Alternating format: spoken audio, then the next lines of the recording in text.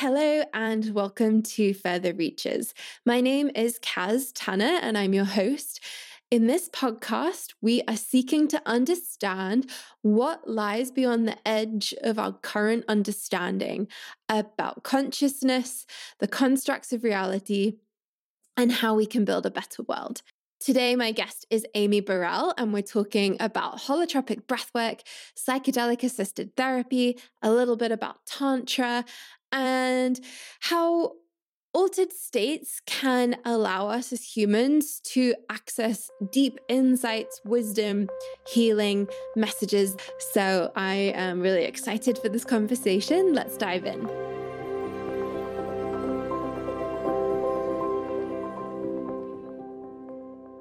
Amy holds a master's degree in fine arts and a bachelor's degree in dance with an outside field in psychology. In addition to her background in the arts and movement, she has extensive training in trauma-informed holistic healing arts modalities. She is currently part of the first Groff psychedelic therapists in training. Her other certifications include Groff Breathwork, licensed massage therapist. She is also a relationship coach and a Tibetan Tantra instructor. A Brazilian native, Amy embraces cross-cultural practices in her work and weaves cultural wisdom from ongoing international trainings and mentorships. So, hi, Amy. Welcome to the Further Reaches podcast. Hello. So happy to be here. So happy to have you. So Amy and I met about a year ago. I'm pursuing a master's degree in consciousness studies and transpersonal psychology. And in a lot of my readings, I kept hearing about something called holotropic breathwork. So I was Googling online, like, how can I find a holotropic breathwork experience to go to? And it just so happened that Amy, who lives in Bloomington, Indiana, she was running a workshop the week that I was going to be visiting Bloomington. So I had a pretty incredible experience with the holotropic breathwork. To start with, for someone who has never heard of it, how would you describe holotropic breathwork? Holotropic breathwork is similar, I would say, to journey work. So in the sessions, they're long, and the participant will be using the breath along with evocative music, usually tribal and music that doesn't have words, to help you go into expanded states. So almost like trance states or dream states. And to then be able to access material from your subconscious or to remember, to get clarity, to have maybe physical releases. So it involves the mind, but also the body. And it's very different than what a lot of people think about a breathwork session, because in these sessions, we're not concerned about teaching participants pranayama, different, ways of breathing. In this, we have a very specific way that we go in through the breath, but then we let the wisdom of the body take over, and what we call the inner healing mechanism of each person will bring up what they need at this time to look at, to heal, to experience. And so in your personal journey, like, how did you first stumble across holotropic breathwork, and what about it made you want to get certified as a facilitator? So for me, I was living in Brazil and I started working with ayahuasca. It was a time that I was going through maybe a midlife crisis or change, and somebody took me to a ceremony, and I started working with that medicine.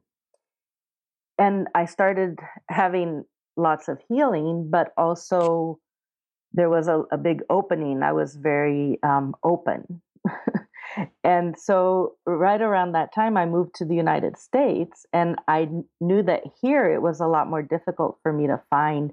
Because in Brazil, where I lived, people did this all the time. You know, it was part of spiritual practices that were acceptable in the culture. And then here, when I came back, I didn't really know where could I continue my journey of healing, or also how to integrate these big experiences that I had had with the substance.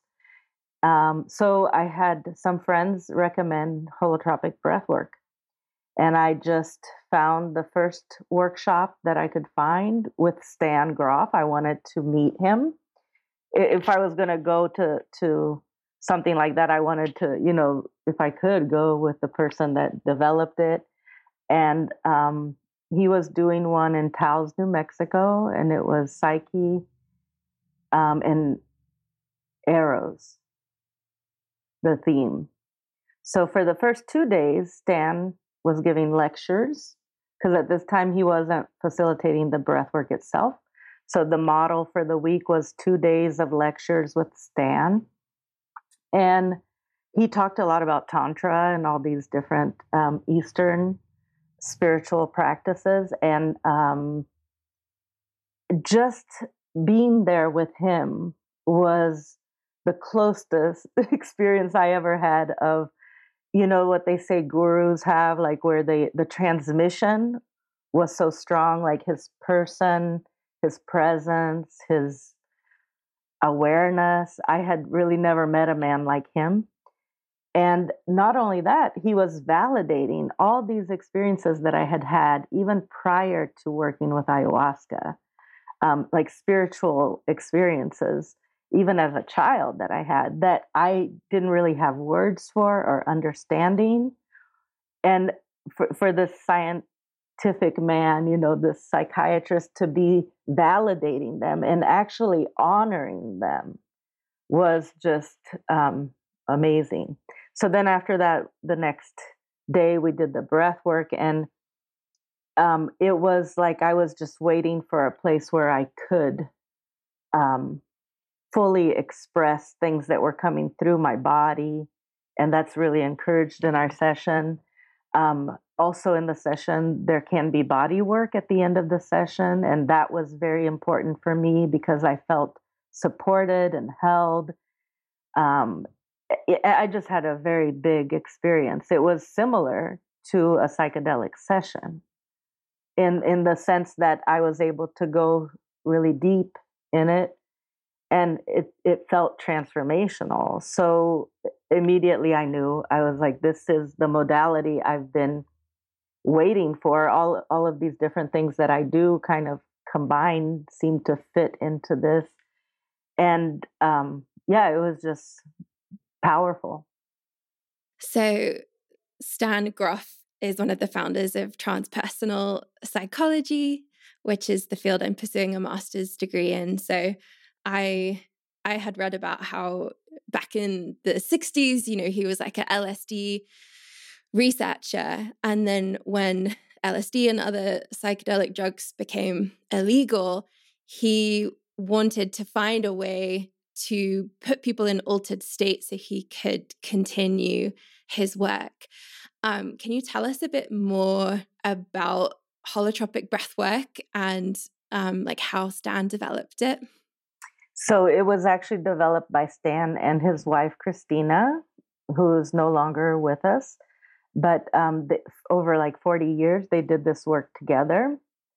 The idea was that Stan, when psychedelics became illegal, Stan was, I would say, like the one that was holding the flag, saying, this is still an important way that people heal. Going into expanded states is not new. This is like, you know, many cultures use non-ordinary states for healing. And holotropic breathwork is just one way. So it's the way that he developed. for people to be able to continue doing work in non-ordinary states, even though we couldn't use the plants or substances. And holotropic is actually a word that he coined and he made up, that means moving towards wholeness. And he decided to make up this word because in psychiatry there was no word for healing non-ordinary states. In psychiatry, non-ordinary states were always seen as maybe pathological. And he couldn't believe that they didn't have a word for these states that brought so much transformation and healing. So he created that word, and to separate that from other non-ordinary states that might not necessarily be healing or evolutionary or transformative. Yeah, I read an article recently and it was written by Charles Tart. I don't know if you have come across this one. It was written in the 1970s and it talked about altered states and how for many years, people with a scientific mind, they think that our normal day-to-day waking consciousness is the only legitimate form of consciousness. So a state that you might go into in holotropic breathwork is not valid.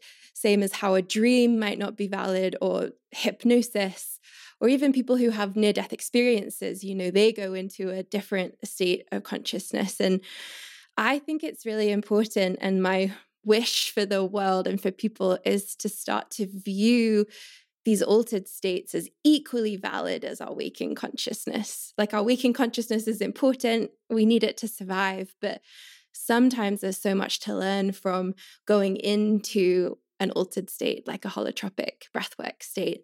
Can you tell me what are some of the benefits that you personally or you've seen other people experience from going into this altered state of consciousness? Yeah, our waking state of consciousness is only a tiny little bit of what we're capable of. When we go into other states, for example, we can go into these transpersonal states where we can have group consciousness, where we can even connect with other species, where we can become the eagle, and understand how it flies. And we can go into past times and have feelings of like, I've been here before. And that, I'm not sure there's many ways that people can understand that. Part of it is like maybe that we're just connecting with the collective mind, or that maybe there are ways like in Eastern traditions that believe that people come back. The whole archetypal realm and mythological realm is accessible when you're in these states. And it's not just to go in there to experience them. You're getting information and you're understanding that you're not just this body, that we are spiritual beings, and that you can actually experience more the scope of what that means. You can actually get direct information too for your own healing, maybe information of like, oh, I need to look at this relationship, or it can be very specific, and it's at the same time individual. There is nobody in these sessions or telling you what you're supposed to be thinking. You're going inside, really deep inside, and accessing information.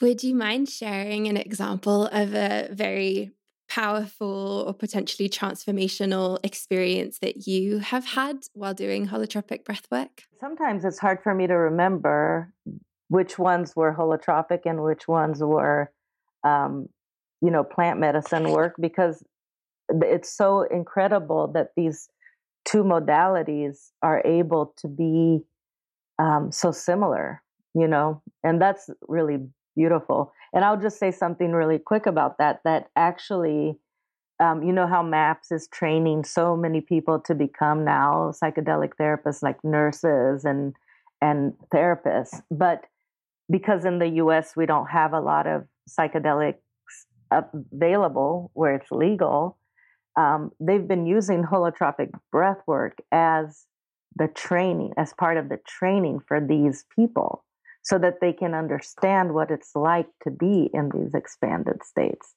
So I found that really interesting that holotropic breathwork is actually being used in that way. Let's see, one experience. I guess one experience that I had was I was dealing a lot with the trauma maybe of not belonging, in a lot of my sessions. And I had one that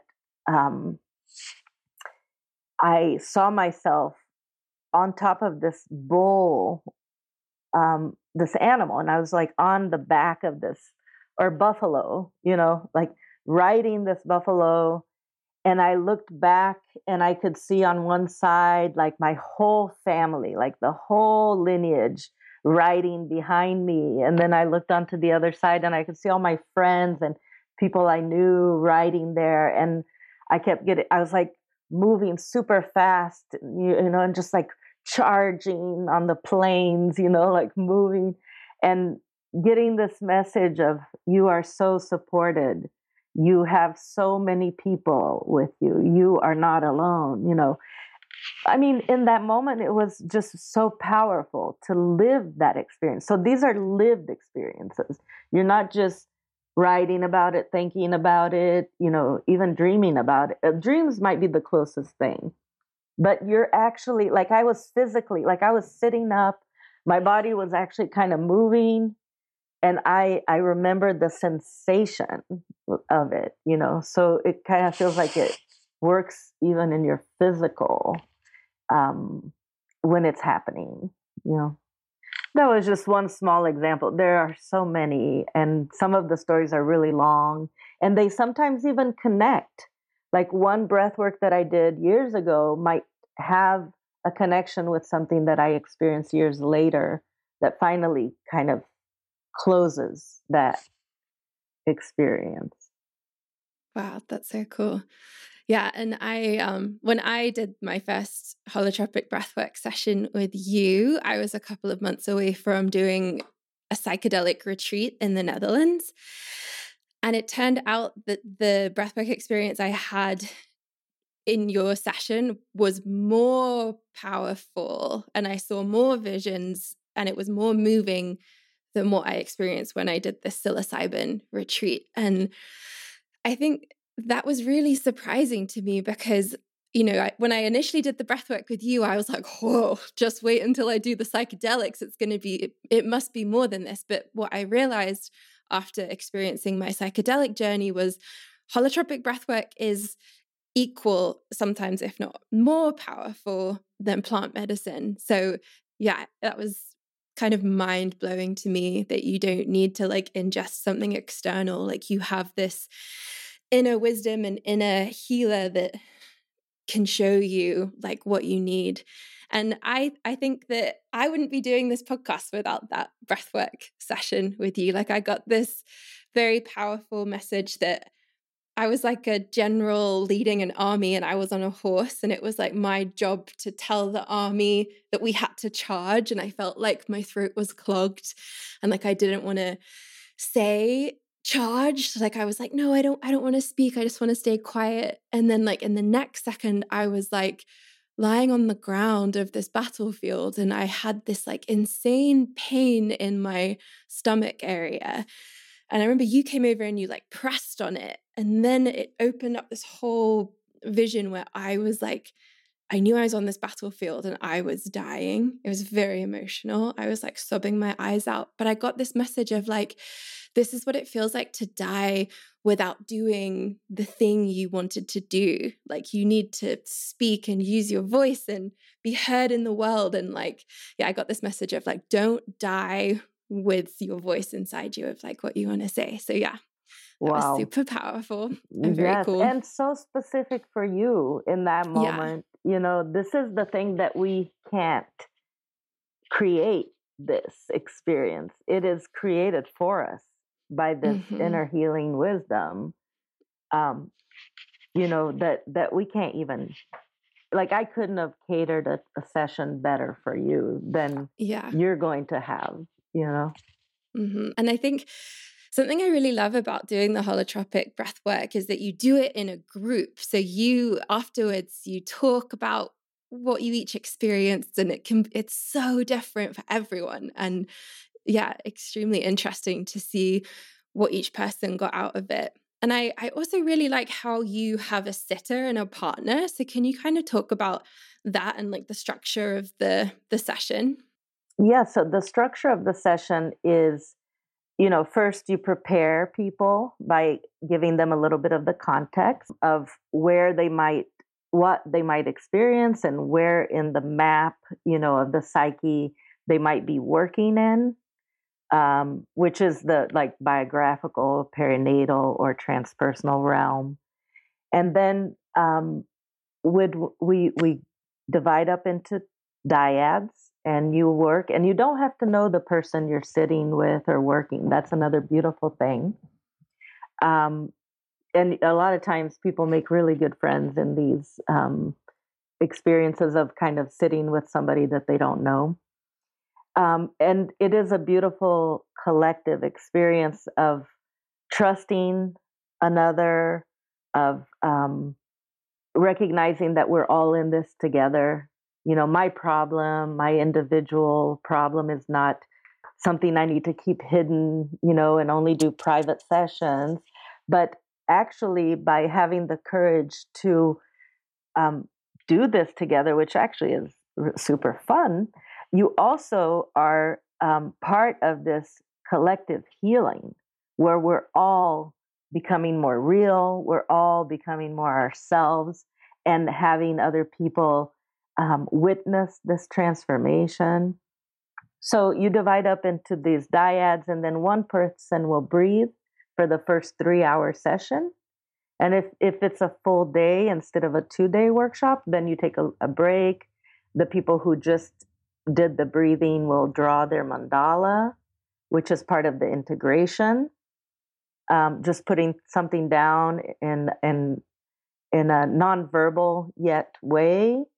And then the second group will do another 3-hour session where now the breather becomes the sitter and support for the breather.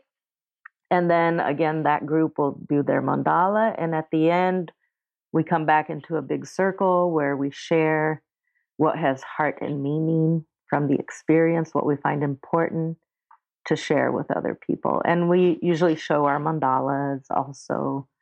Uh, and talk about integration.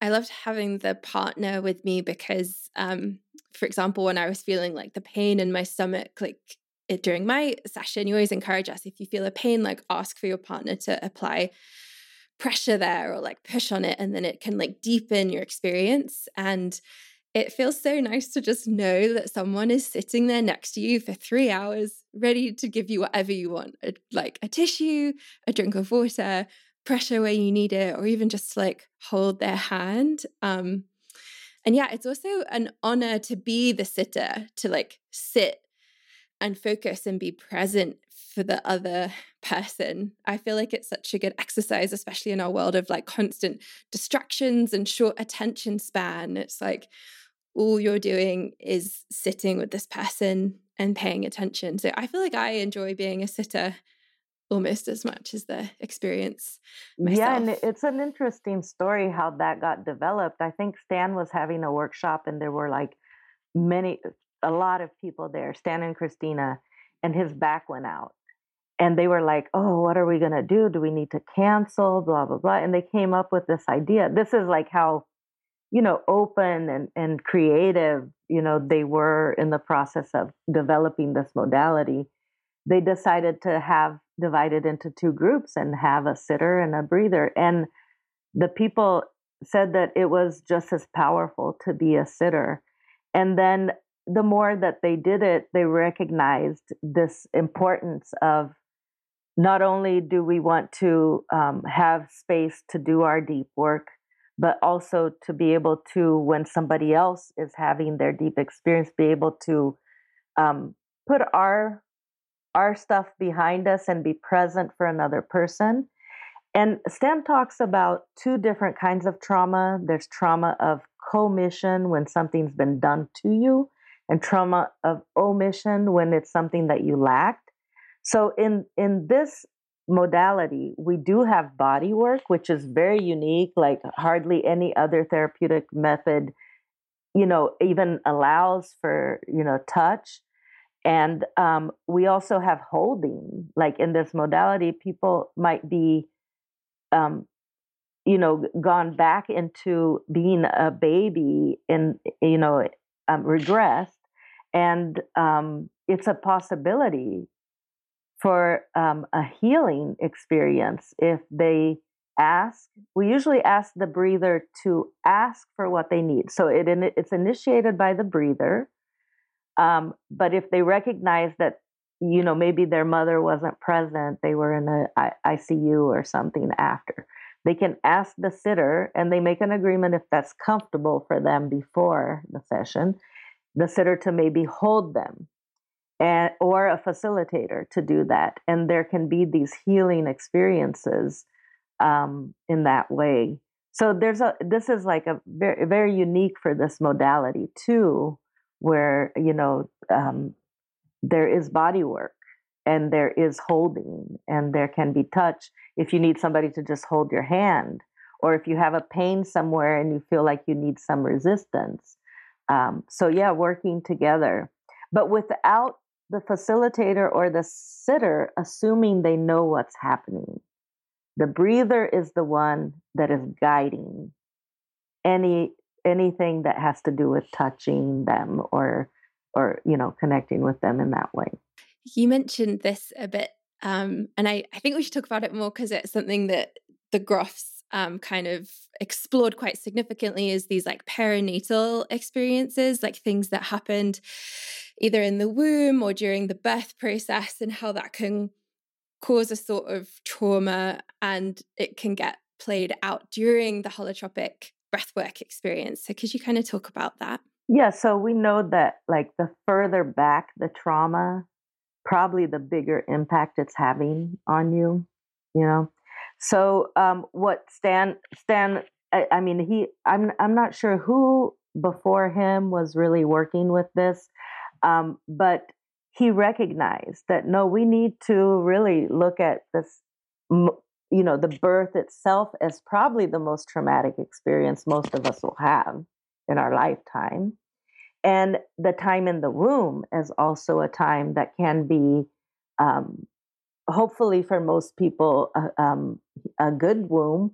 But there are, because of stress, any kind of thing that could have happened while the mother was pregnant, that changed her physiology or stressed her, that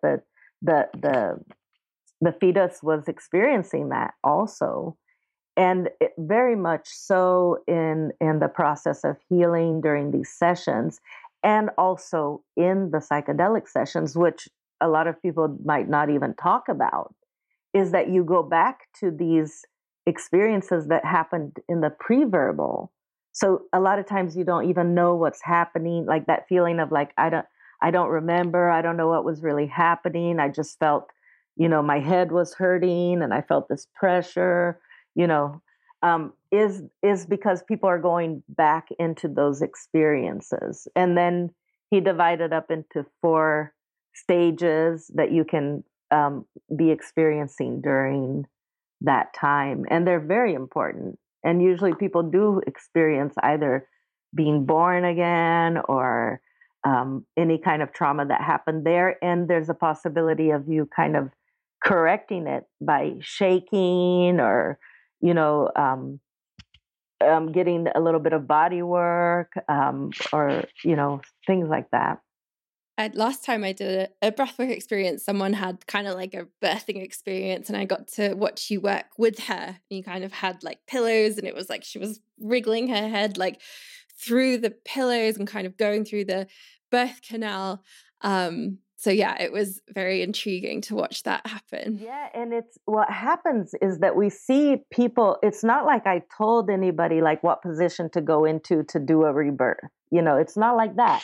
we're in the session and you start seeing some of the participants kind of going into these like pushing with the head and turning the head a little bit.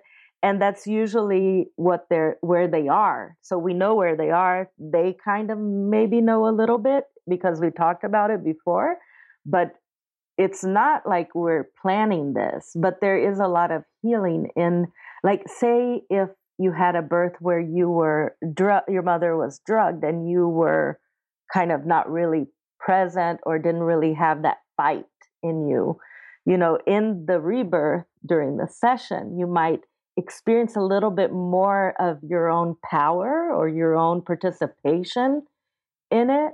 And that can be very empowering. To experience, because even though you're in the experience, you're also the observer.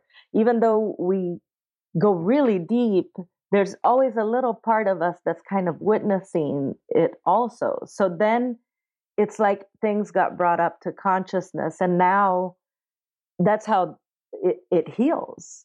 Yeah, and I've also seen, like I had a friend who did it with me the first time. She literally just like laid there and didn't do much, like at all. But that was like incredibly healing, and she needed deep rest, and stuff was still going on like inside of her. But yeah, externally, she wasn't like moving around. I've been in other sessions where people, thrashing and screaming, and there's so much variety. We say breathe until you're surprised, until your body takes over. And then whatever shows up, you want to make it bigger. Because some of the healing processes require big movement, big voice, exertion, feeling your power.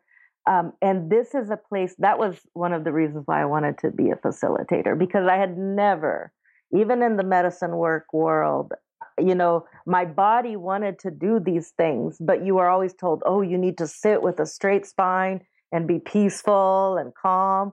And my body was like, and in the breath work, it's like more, go full expression of that experience to be able to complete some of these experiences. But on the other hand, another person might have a complete experience of like, yogic sleep, we call it, where you go so deep and there's absolutely no movement. I've seen people not move for 3 hours, barely, like, the breath, they might have been pushing the breath in the beginning and then almost no pumping of the breath later. And sometimes they say, oh, I think I fell asleep. It's like, well, probably not. The music was super loud. You didn't even move at all. Like even in your sleep, you normally move, but they come out of it like really renewed. And we trust that your inner wisdom knows what kind of experience you need in that day, depending on where what's happening in your, you could look at your transits, or you can just say like in your life, you might need deep rest and regeneration. So you are in the process of becoming certified to be a Groff psychedelic therapist. Can you tell us about that and some of the principles that you're learning in your training? So we're using very similar approach as we do in the breath work, except for that the experiences all last longer. But a really important component of this way of working, and MAPS also uses a similar way where the experience is completely internal, where we use eye shades. So there's no confusion in the mind during a session of what's real, what's, inside, what's outside. You're totally inside. So you know that all the material that's coming up is coming up from you. Nobody on the outside is doing anything towards you. It's your material. So in the setting, the safety of these sessions comes from, one is that, like keeping the experience internal. We have, in the group sessions, we have sitters. So half the group works, and then we have the sitters, and then the other day it's another group, which is not, in ceremonial places, this is not how you work. A lot of times it's everybody together, including maybe the shaman, and he's also on the medicine. This is a clinical approach that we're doing. And then we have also individual sessions where a lot of times it would be more high dose.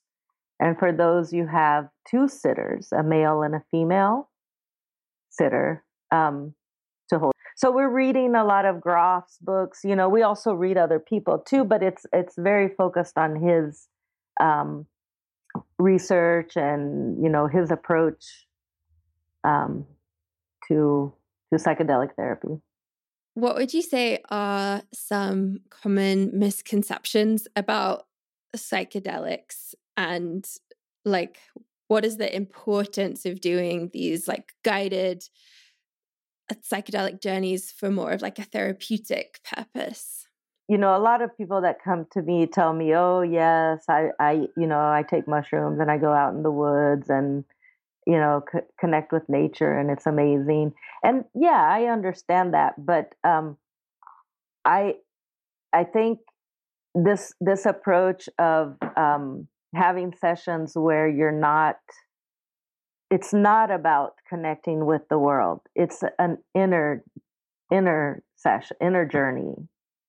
The connecting with nature better will happen either at the end of the session or as a consequence, because you understand yourself a little bit more as part of nature. You are nature, and you actually get to experience that a lot of times in these sessions.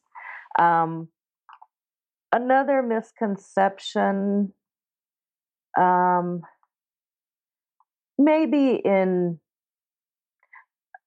I'm not sure, in dosage, people might think, that microdosing or medium dose or bigger dose. Stan holds that he thinks sometimes having higher dose, as long as it's very safe, like we were saying with two facilitators, the person is never left alone, internal, all of that. He seems to think that there's less resistance to go in deeper into the process.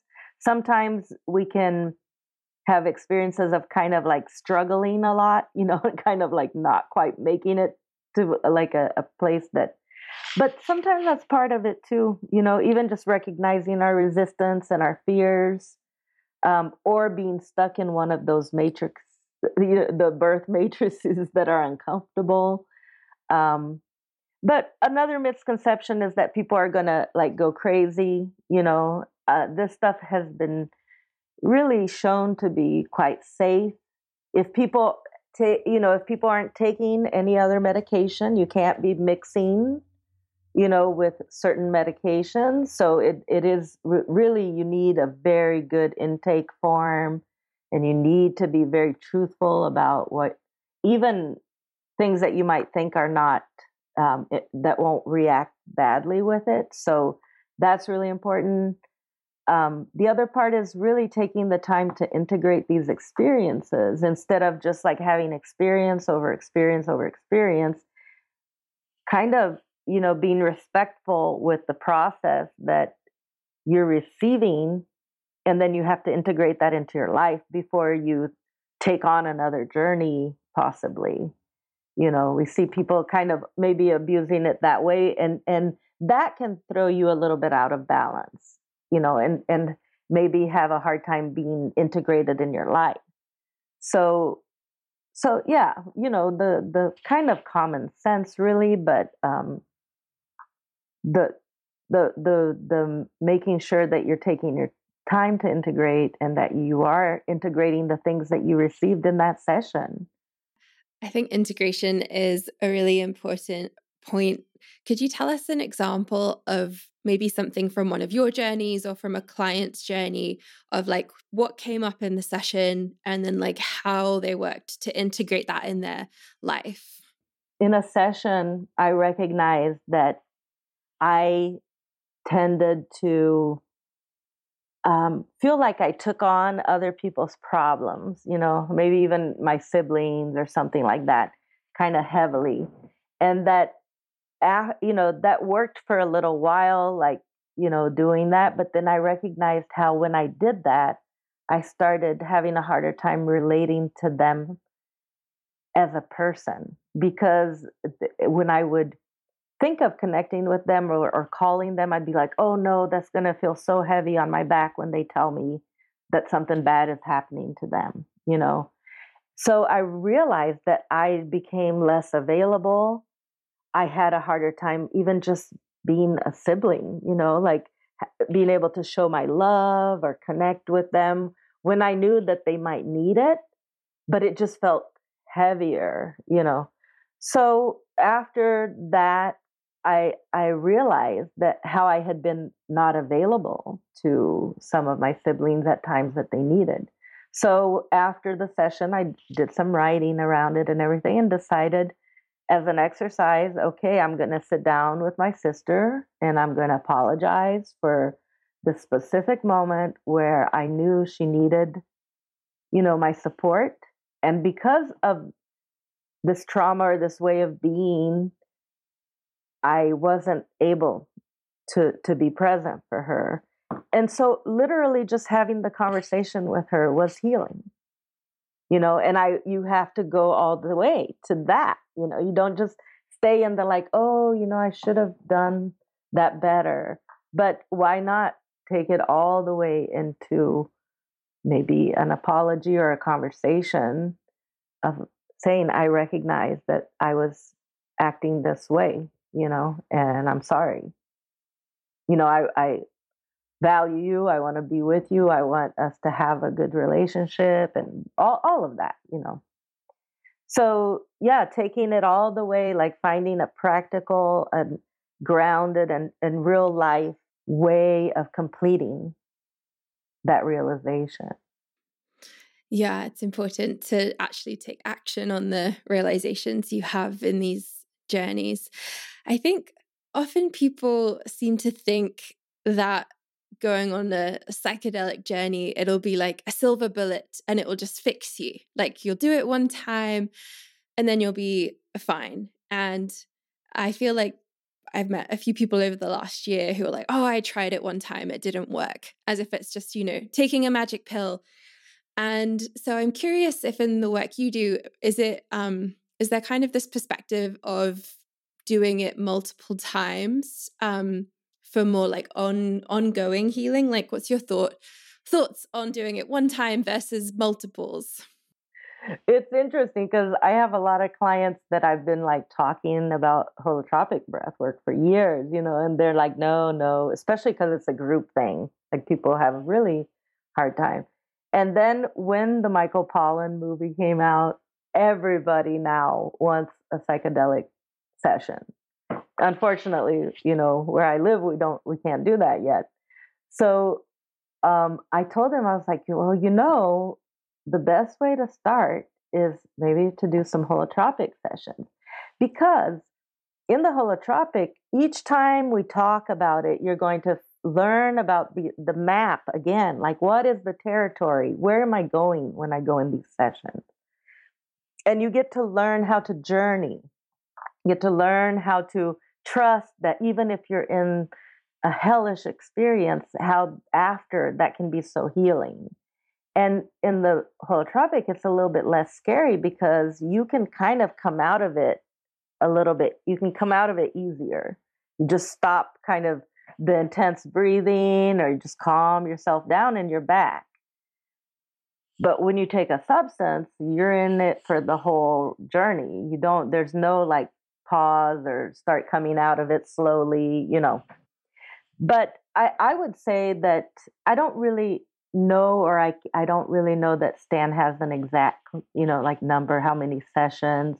But it is a process, and sometimes one session will get you pretty far and you might need a long break before you need to do it again. And other times, if you're in a really, depending on the stage of your life and what you're dealing with, we actually see that people might need to do a few sessions kind of closer together, because what you want is to complete and to feel like you can handle regular life, so if the person is even after a session maybe was a good session and everything, but they're still in so much process, then it's almost like the only way out is through, and you might as well kind of maybe do a little bit more closer session so that you can get to the other side where you're a little bit more content and life seems more manageable. So it varies from person to person, from the time of your life. Even if you have the space for it too. These sessions can open. But the thing is, if you're in a healing crisis, it's going to happen anyways. You might as well get supported. Yeah. And I certainly wouldn't recommend doing it all of the time. I think it's important to approach it as it's like a sacred thing, and like you do your integration work maybe Yes. before you do more. But yeah, I think that something I've realized over the last year is there's like an art to journeying. And I remember on one of my first journeys, it was like I had set an intention and I was going to like address some stuff from my childhood. And then this like ex-boyfriend who I hadn't thought about in years kept popping up, and I like was upset with him, and I was like, no, what are you doing in my journey? Like, get out of here, get out of here. And I kept trying to like Yeah. shut the door, and it kept coming up. And I remember taking a break, and the facilitator was like, how is it going? And I was like, oh, like it's not what I expected. And he was like, next time one of those doors opens, like just go towards whatever it is, like stop judging or trying to control what's going to come up. And then I went towards this X, and then it kind of opened a web of connected emotions and feelings and memories. And that was really helpful once I dove in. But yeah, initially I was like, what? No, I don't want to be thinking about my ex now. What a waste of my journey time, but it wasn't a waste, and something was trying to get me to look at that. Yeah, like we call it your inner healer, knew that you needed to go there. And it is, the idea is to surrender, surrender to whatever comes, even though you might in your preparation have some intentions, and we don't really set those really strongly. It's not part of our vocabulary so much, other than openness and willingness, and to go wherever you're being led in the session, and trust that that is where you need it to be. There is a bigger intelligence than our ego that wants to get things done, boom, boom, boom, 1, 2, 3, and the timing and what comes up and how it comes up is for your own healing. And it's beautiful because it's also uniquely yours. And it's very creative. This is a very creative process. It's so beautiful how it's like, healing and art and spirituality all kind of moving together, and with this idea of us becoming more whole, more ourselves, really, taking away some of the traumas and the things that got put on us, or that we took on as children. And now that we're a little bit older, we can kind of like, okay, so, I can let go of that one now and create more space for life. Something I'd love to hear you talk about is like healing and trauma in general. Like I've met some people who are like, oh, well, I don't have any trauma. Like someone might have had like a very good, perfect upbringing.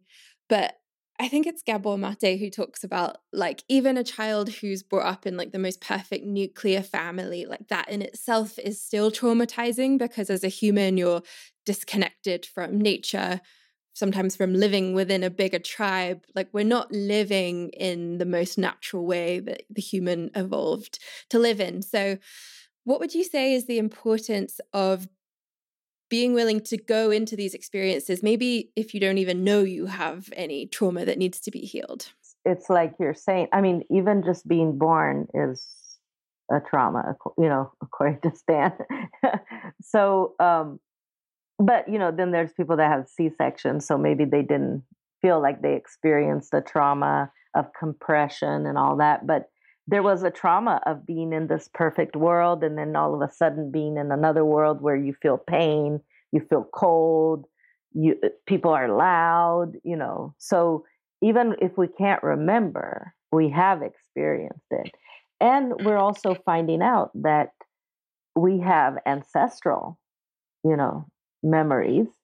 So there is also the trauma in the family that gets carried.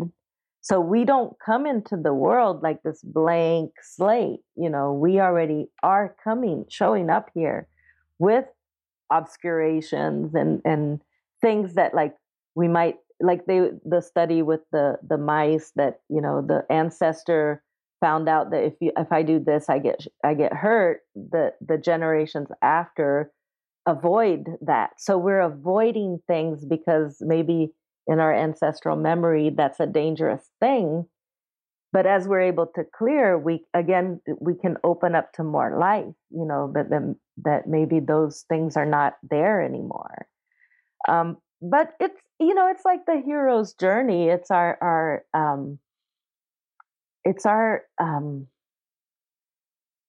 part of being alive is having the courage, to look into what we might not be seeing clearly. And also, as we do that, we can understand other people more.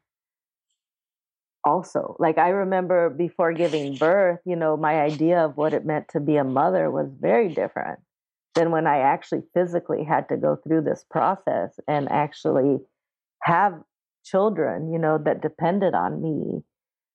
I mean, my compassion with my mother just like changed completely. As we experience these things, we become broader. So, how do you envision psychedelic therapy and maybe also holotropic breathwork?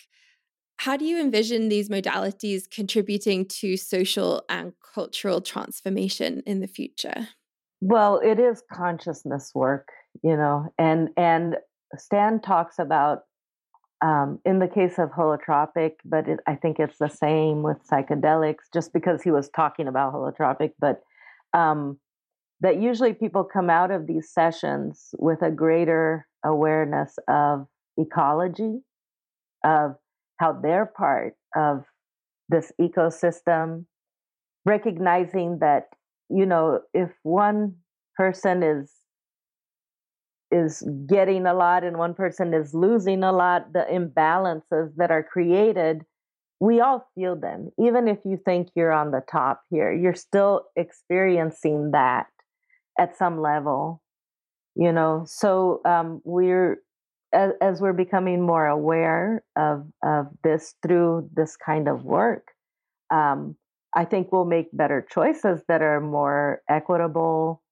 that are supporting fragile people or ecosystems. I think in that way it is, and it's a collective. We're raising ourselves collectively. We can't. It's not. It's in the therapeutic world now, a lot of times it's this individual, very individual, like my little problem with my family or whatever. And this as it's growing and as people are doing these workshops together or ceremonies together or psychedelic sessions, we are recognizing ourselves in others and able to actually want a world that is more equitable. So, speaking of recognizing oneself and others, I know another healing modality that you work in is called Tibetan 5 Elements Tantra, which is a trauma-informed holistic healing modality. Can you tell us about your work with that? Yeah, it's very exciting that now the school that I trained with, Authentic Tantra, it's called. It's a government accredited school, and in Canada, people can actually use their insurance to have holistic healing sessions in Tantra, for basically that include your sexual health. Because, that's a part that we have a hard time still kind of going into, but that's a part of everybody's life. And I really resonate with that. And I started getting interested in this actually at the time I was single. And I had been single for a while, and I was kind of like, well, that's going to be weird. I'm going to study Tantra and I'm by myself. But it actually was good, to have a whole training where I was doing it as a single person, recognizing what is mine, and then able to work with couples where we're just bringing consciousness into the relationship and doing practices like meditation practices, movement practices, connection practices, where you begin from this place of soul connection. It's not just this. What does it look like in the movies to get together sexually? But how can we do it by looking into each other's eyes, saying appreciations to each other, which also in relationships we can end up spending a lot of our time being very negative. So these practices that remind us what it might feel like to be fully present with another person, filled with love, and almost creating also a sacred space for that to happen. So we also separate ourselves from our regular life. And it is a little bit like going into an expanded state with each other. So my love is also to be working in expanded states. As a massage therapist, also, it's the same thing, like people going into deep, deep meditative states with the breath work, with the psychedelics, and with Tantra, with sexuality. Like, how can we enter into these states together, starting from a really healthy place, connected place, whole place? So, kind of thinking like bigger picture, what would you say is like your greatest wish for humankind? Oh, wow. That is a tall order. I guess, if we begin with just self love and recognizing ourselves, as divine and as part of this beautiful cosmos, um, and then being able to recognize each other. I mean, it's love, it all comes to love, being able to love ourselves and love others, and wanting the same for others as we want for ourselves. Beautiful. Is there anything else you would like to share that I didn't ask you about, Amy? Well, I guess there's a big conference happening in Denver, the MAPS conference, and I'm going to be one of the facilitators for the holotropic breathwork that will happen right before the conference, the couple days before, like kind of tagged into the conference. So that might be something that people might want to look into going. It's in June. I think the breathwork is on the 19th, but it's around the 20th to 24th in Denver. Very cool. Okay, I'll add a link to that in the show notes. Sessions too, if people are around this part of the country. Start checking out these new modalities. Yes, and Amy's website, if you want to find out more about her, is spiralbodies.com. I have had a massage like bodywork session with Amy as well, which was exquisite. So I highly recommend that. And Amy, I just want to say thank you. You're such a healer. You've been a major influence in my life and in the lives of my friends and people around me. And so thank you for everything you do in the world. And thank you for coming on the podcast. Thank you. And thank you for spreading the word. I hope that more people will at least try holotropic breathwork one time and fall in love with it this way that we did. All right. Thanks, Amy. Thanks. Thank you for watching or listening to this episode of Further Reaches. If you enjoyed this episode, it would mean so much to me if you would subscribe to the episode on whatever platform you're watching on so you get alerts when I publish the next one. Also, it would be fab if you could take a screenshot of this episode and just share it on your Facebook or on your Instagram stories and tag me at Kaz_Tanner. That helps share the word and get this information out to more people. Before I go, I would like to give a shout out to Zachary Walter, who composed the gorgeous music that you hear in this episode. If you'd like to find out more about him and his musical compositions, check out ZacharyWaltermusic.com.